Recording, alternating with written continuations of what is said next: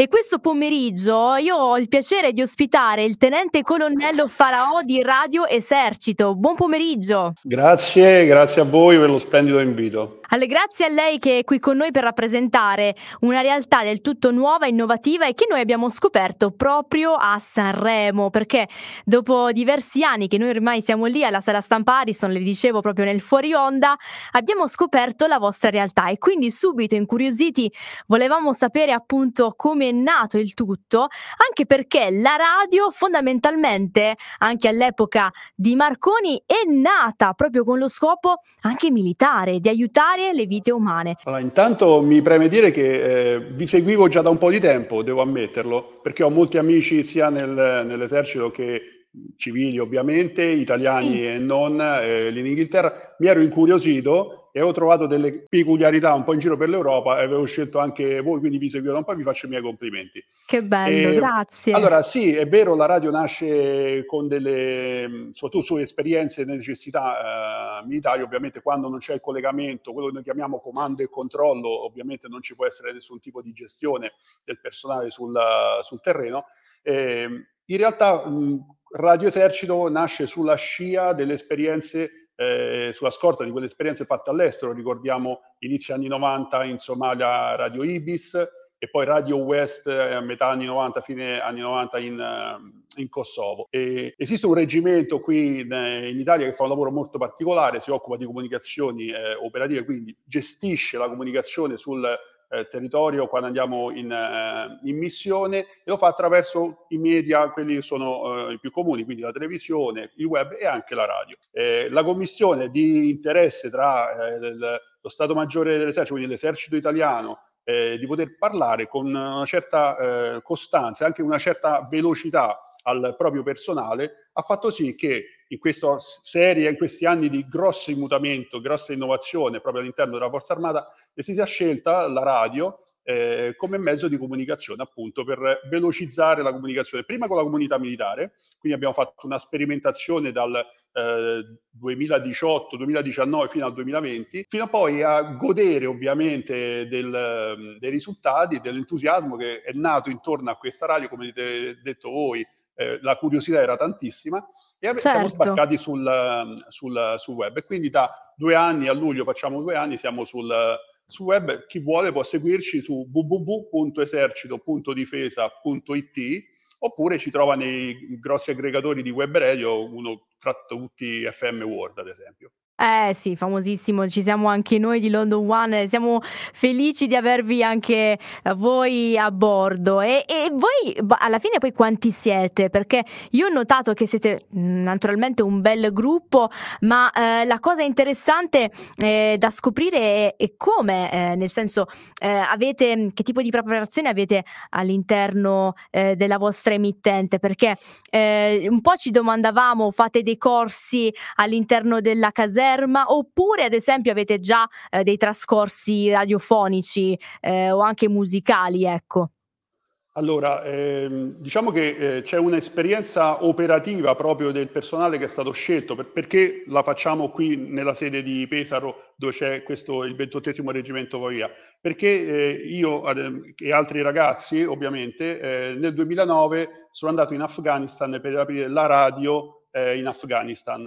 E cosa abbiamo fatto? Abbiamo offerto la nostra gestione e il materiale, quindi la nostra assistenza, ovviamente in un contesto di sicurezza, un luogo agli studenti afghani, nello specifico quelli che si lavoravano in giornalismo, di poter parlare alla popolazione e di mostrare un mondo completamente differente, che non era ovviamente quello che veniva filtrato dalla propaganda talebana. E quindi ci siamo portati quell'esperienza però di lavoro, ovviamente presume come qualsiasi altra attività militare un addestramento costante. Ecco, quell'addestramento oggi si concretizza nel fare la radio della Forza Armata, dell'Esercito Italiano, e in pratica io dico sempre che questi ragazzi, ancorché facciamo una radio diciamo welfare al momento, domani non ce ne sia mai bisogno, ma se fosse necessario sarebbero pronti a prendere lo zaino e a ripartire e poter fare lo stesso identico lavoro ovunque sarà necessario. Quindi all'inizio c'è stato un po' la fortuna di avere personale che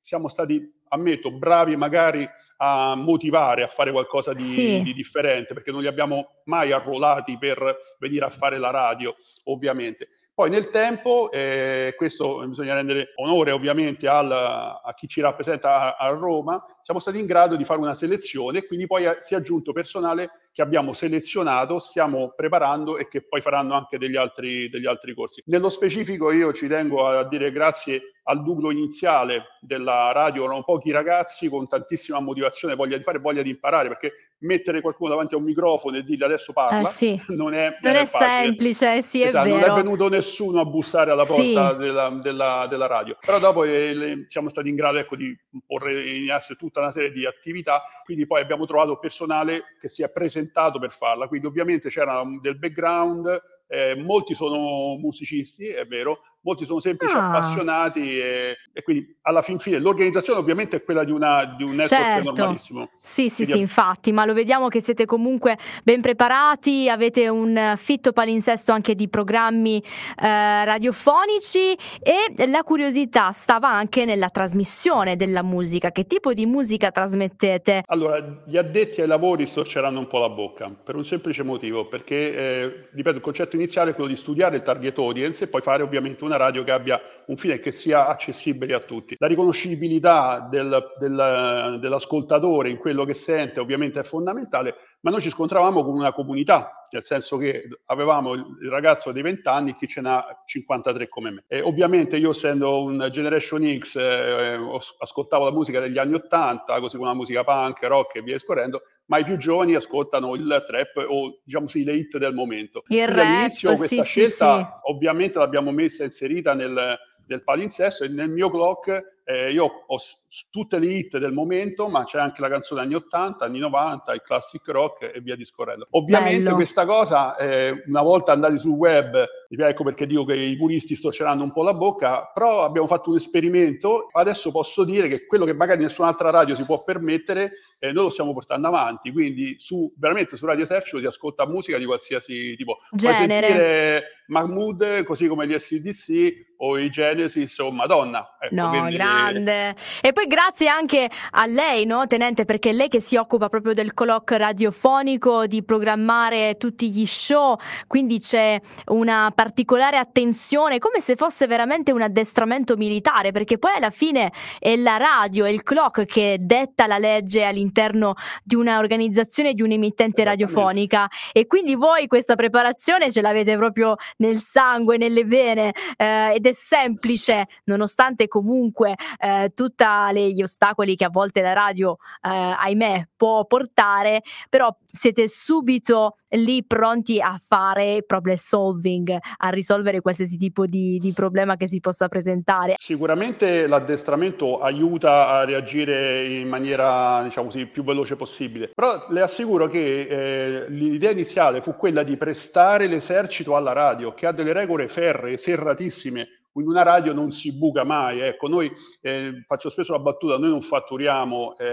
però anche da noi c'è l'obiettivo ovviamente di ottenere comunque quel risultato di eccellenza e lo abbiamo fatto copiando in tutto e per tutto un normalissimo network, c'è un editore che è il capo di Stato Maggiore dell'Esercito, c'è la direzione artistica che è l'ufficio stampa dell'Esercito Italiano a Roma e poi c'è la direzione dei programmi con gli speaker, i tecnici e la redazione che è qui a Pesaro. E ecco, ci tengo anche a dire che noi abbiamo 8 appuntamenti con un pseudo GR, ovviamente parliamo del mondo militare, raccontiamo quello che accade in strade sicure, così nelle esercitazioni e così nelle attività fuori area in generale o lo sminamento, le attività di collaborazione con la protezione civile. In tutto quanto questo ovviamente ci sono quelle regole che le assicuro vanno benissimo, quella di una radio normalissima, che già sono stringenti al massimo, e abbiamo semplicemente sposate e adattate al nostro mondo. Ed infatti al nostro numero di WhatsApp, che è lo 07 58 65 97 937, c'è una domanda da parte di Marta. Ci sta ascoltando lei da Londra e chiede se la vostra radio poi si diffonderà in tutte le altre caserme d'Italia. Grazie Marta intanto per la domanda e mi dai l'opportunità di dire che essendo una web radio noi siamo già ascoltati in tutte quante le caserme, perché oltre alla linea web c'è la linea intranet che è la nostra rete interna e sono tantissime, non tutte, ma sono tantissime le caserme che hanno la radio diffusa nel piazzale ormai diciamo sì, nell'orario di servizio. Calcola che noi andiamo in onda a radio 7 giorni su 7, 24 ore su 24 da 2 anni e passa. Le nostre trasmissioni cominciano con la diretta alle 9, finiscono alle 17 tutti i giorni, dal lunedì al giovedì, e invece il venerdì terminano alle 14, e poi il sabato e la domenica c'è la replica delle nostre rubriche più importanti. Comunque, essendo una web radio, ripeto, è ascoltabile dappertutto, e qualsiasi computer con una scheda audio all'interno della Certo. Forza Armata può ascoltarla. Mi farebbe piacere ricordare le rubriche che abbiamo. Sì, Quella più importante, no, forse più importante no, però diciamo più caratteristica è di Radio punta Chat. magari. Radio Esatto, chat. è quella che ci permette di intervistare VIP, personaggi dello spettacolo in generale, e quindi ci ha dato la misura dell'attenzione che ha avuto questa radio. Io faccio sempre l'esempio di... Una volta ho trovato un articoletto di Maurizio Costanzo che diceva che aveva saputo che era nata Radio Esercito, era curioso di sapere quale fosse il nostro Vedi? Eh beh, palinsesto. certo. Beh, Ovviamente comunque questa realtà è, appunto, come dicevo all'inizio, è veramente innovativa, perché voi non avete fatto altro che ufficializzare la realtà di un'emittente radiofonica all'interno dell'Esercito, ma un esercito che non rimane, che è indirizzato solo ad un determinato tipo di pubblico, ma cerca di ampliare sempre di più, ecco, le prospettive di target audience, accogliendo, come diceva appunto lei, colonnello, degli ospiti che fanno parte del mondo dello spettacolo, della musica. Non a caso quest'anno eravate anche a Sanremo, quindi questo è un progetto molto grande. Roma ha tutta una serie di progetti, di step successivi che vedranno la radio ancor più presente all'interno della comunità in generale. Abbiamo partecipato ad eventi importanti come la Partita del Cuore a Torino, siamo andati a Pitti Uomo, abbiamo fatto Rimini Wellness, abbiamo fatto le fiere, e ovviamente il clou è stato Sanremo, che ci ha messo alla beh, prova certo, sì. logisticamente e tecnicamente, perché è stato un impegno straordinario, ma che ha portato dei risultati incredibili, e penso che questo incontro nasce proprio da quel motivo, ecco, quindi perché siamo contentissimi. Però lo sforzo è diuturno, continuo, ed è importante in termini numerici. Bene, noi non vediamo l'ora di incontrarci anche il prossimo anno alla sala stampa Ariston, o a casa Sanremo magari, e di poterci conoscere più da vicino, e complimenti per la vostra realtà, e possiamo dire quindi che da oggi, anzi già da 2 anni, ci possiamo sentire ancora più sicuri grazie alla grande funzionalità di un'emittente radiofonica come quella di Radio Esercito. Grazie colonnello Faraò, a presto! Grazie a voi e buona radio a tutti. Un saluto a tutti gli italiani in Inghilterra.